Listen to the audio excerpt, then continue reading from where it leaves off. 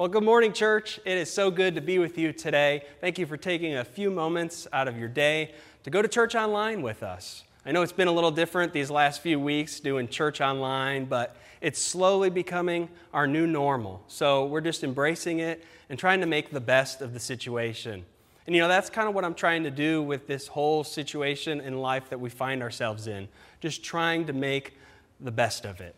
My life has certainly changed, like many of ours, over these past few weeks. I'm no longer going to work every day.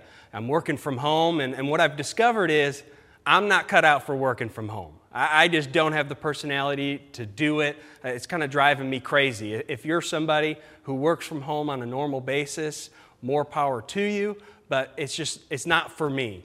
And maybe it's not so much the fact that I am working from home that's driving me nuts. Maybe it's the fact that I have to work from home. I literally cannot go to work. You try to go to certain stores and you find do not enter signs when you get there. I went to the park the other day and there was a do not enter sign at the park and you couldn't go in. And it's just kind of this whole different season of life that we find ourselves in. I'm sure your life has changed a little bit over the last few weeks as well. Maybe you're also working from home and you're trying to adjust to the dynamics that come with working from home. Or maybe you are still going to work every day. Maybe you're an essential employee and you're still going to work. And, we want to say thank you for doing that. We really appreciate the fact that you are going to work every day to continue to take care of our community. But when you go to work, I bet it's a little bit different now than it used to be. All of us have this added layer of anxiety and frustration and worry about life. And as we go through this season, so much has changed. Everywhere we go, we find do not enter signs. Our schools have do not enter signs. If you're a parent and you have kids in your home with you, your life has definitely changed over the last few weeks. Not only are you trying to work every day, but now you're trying to homeschool your children. And many of you parents have discovered that you are not cut out to be a homeschool teacher. It's just not working for you. It's not working for your family. And I bet there's many parents out there who have prayed more in the last few weeks than they probably have in their whole life. Lord Jesus, please give me strength today. Help me just get through today and not kill my children today. Lord, please help me. That's kind of been our life. Everyone's kind of adjusting to this new season, and we're trying to make the most of it. And we've had all these restrictions put on our lives. An authority that is higher than us has now placed do not enter signs at many places in our community. We're no longer allowed to go to certain places. We have all these limitations that are placed on our lives. But really, the whole idea behind all of this is that these limitations are there for our benefit. They're there to help us stay safe and to live our best life right now and in the future. So although it's been a little inconvenient, it's really for our benefit. And this concept of having restrictions or limits is really not new in the world. God's been doing this for years. All throughout the Bible, we see God place restrictions and limits and do not enter signs, so to speak, on certain roads and certain paths that He doesn't want people to go down. If you just stop and think for a moment, God is the one who invented life. He created it, and He created each one of us. And God understands life more than we ever could. God understands cause and effect at a degree that we could never fathom. God understands how one decision today can change your life 10 years in the future. God has been alive for longer than any of us. And you know what? God's pretty good at living. He's been doing it for a really, really long time. And instead of just letting us all try to figure out life as we go and learn life the hard way, God tries to provide people with some instructions and with some limitations so that we can live our best life possible right now and in the future. God tries to set up people for a life of success. And we see this in Galatians chapter 5. Paul is writing a letter to a group of people, and he's kind of explaining to them how all of us have kind of competing desires within us, desires to do good and desires to do bad. And he goes in to talk about here are the roads we shouldn't go down in life, and here are the way we should be living. This is what he writes to the group of people. Galatians chapter 5. He says, "So I say, walk by the Spirit, and you will not gratify the desires of the flesh. For the flesh desires what is contrary to the Spirit, and the Spirit what is contrary to the flesh. They are in conflict with each other, so that you are not to do whatever you want." Paul says that there are two conflicting desires within each one of us. It's this desire to do what the flesh wants, to do things we shouldn't do, and this desire to do what the Spirit wants, to do the things we should be doing. And Paul goes on to talk about and list, here are the acts of the flesh. Here are the things that we should not be doing in life. These are the roads that are labeled, do not enter. Don't go this way. Don't do these things. Paul says the acts of the flesh are obvious. Sexual immorality, impurity and debauchery, idolatry, witchcraft, hatred, discord, jealousy, fits of rage, selfish ambition, dissensions, factions, envy, drunkenness, orgies, and the like. I warn you, as I did before, that those who live like this will not inherit the kingdom of God. Paul says that there is a bunch of roads in life that are labeled do not enter. These are the things you shouldn't be doing in life. These are the ways you shouldn't act. Envy, selfish ambition, drunkenness. These are the roads not to go down. If you want to live the best life you can live, these are the places you shouldn't go. These are the paths that you should not travel down. Then Paul says, here are the things you should do. Here's the roads you should travel down. The fruit of the Spirit is love, joy, peace, forbearance, kindness, goodness, faithfulness, gentleness, and self-control. These are the way we should be living. This is the way our actions and our words should sound like and should look like, filled with love and joy and peace and patience. Paul says these are the roads to travel down. So it's that easy, right? I mean, don't do these things and do these things instead. Well, as you probably already know, it's a little more complicated than that. It's kind of hard to do the things we're supposed to do and just simply not do the things we're not supposed to do. You know, Paul was this really great man of faith. He's one of the heroes of the Bible, somebody we kind of look up to. He did all of this stuff for God. But even though he was this great man, Paul struggled a lot to do the right things. Paul would often find himself way down a road that was clearly labeled, do not enter. And he would wonder how he got there. You know, Paul talked about this struggle in Romans chapter 7. He said, "For I have the desire to do what is good, but I can't carry it out. For I do not do the good that I want to do, but the evil that I don't want to do, this I keep on doing. And so I find this law to be at work. Although I want to do good, evil is right there with me." You know, I read that, and I think, yes, I totally agree with that. Maybe I'm not the only one.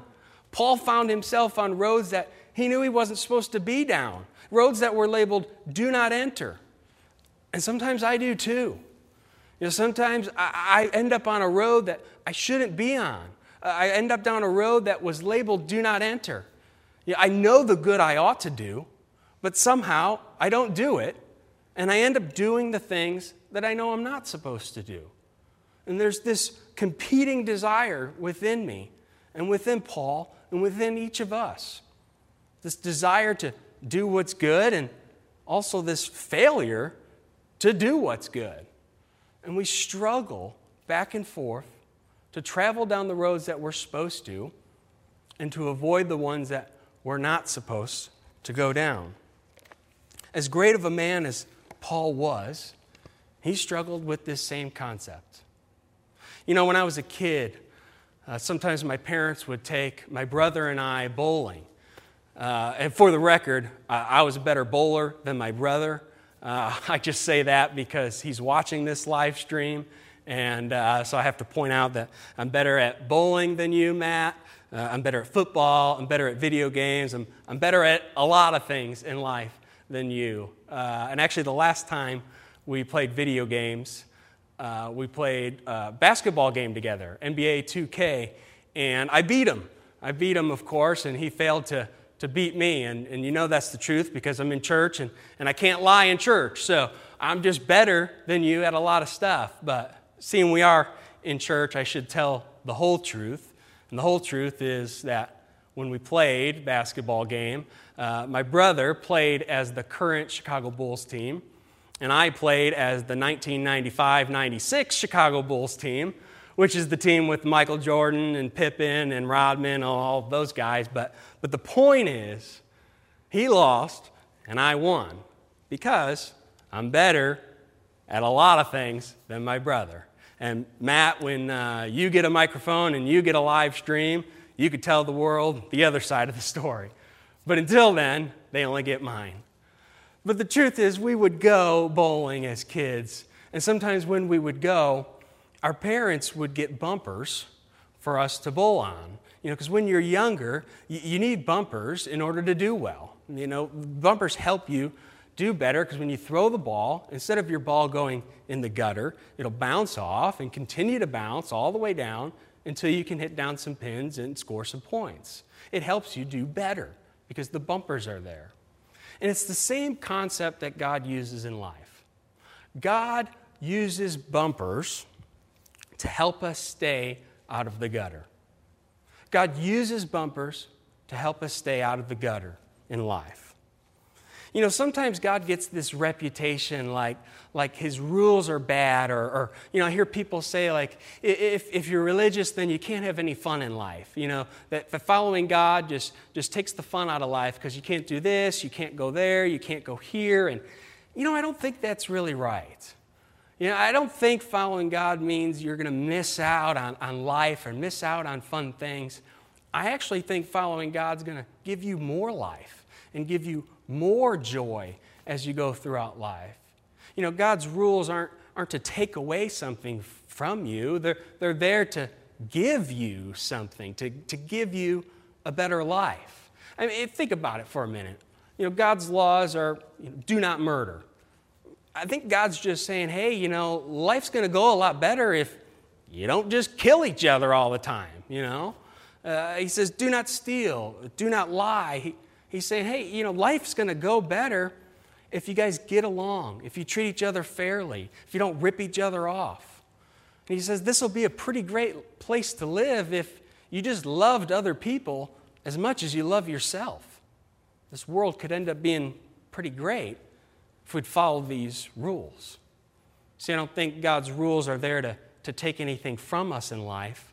I think God places some limitations or restrictions on our life to help us improve our life, both right now and in the future. So during this time, I want us to work on that. This is a good moment to stop and look at our lives and figure out what roads are we on. Have we headed down paths that we weren't supposed to? Did we end up on a road that was clearly labeled do not enter? Is there a way we're living that we shouldn't be? And what we should do is we should be looking at the Word of God to figure out what are the roads we're supposed to walk down. How does God want us to live our lives? And what are the roads we're supposed to avoid? And one really great way to do that is to read the book of Proverbs. And so during this kind of season we're in, my challenge to you is every day to read one chapter of Proverbs. It's a book all about wisdom and life. And when you read it, you're going to be blown away at how accurate it is to our life today. And if you read one chapter each day, you're going to end up learning more about life and more about how things work. And you're going to end up living a better life today and in the future. And if you really have a lot of time on your plate, which a lot of us do right now, I encourage you to also read one chapter of the book of Matthew every day. Matthew is a book that's all about Jesus' teachings to other people, where Jesus kind of explains, here's what it really looks like to follow God day in and day out. So that's it. A book of Proverbs, a chapter of Proverbs, and a chapter of Matthew each day. If you'll do that, I think you'll start to learn more about life and more about how to live the best life possible today and in the future. If we can use this season to sort of stop and reevaluate our lives and reevaluate the roads that we're going down, I think we're going to find that we can grow deeper in our relationship with Christ. I think we'll be able to figure out how to live our lives for Christ even better. And I think that if you commit to reading one chapter of Proverbs and one chapter of Matthew every day, your life is going to improve. You're going to discover where the bumpers are in life so that you can stay out of the gutter and live your best life today and in the future. Let me pray for you this morning. Father, thank you for today. We thank you for your wisdom that you provide us with. We thank you for your word that we can read. We thank you for giving us this moment and this season and time to learn more about you, to learn more about how you want us to live life. We ask you to help us discover the roads we're supposed to go down in life. Help us discover the roads that we do not enter. Help us walk into the beautiful life that you have planned for us. It's in your Son's name we pray. Amen.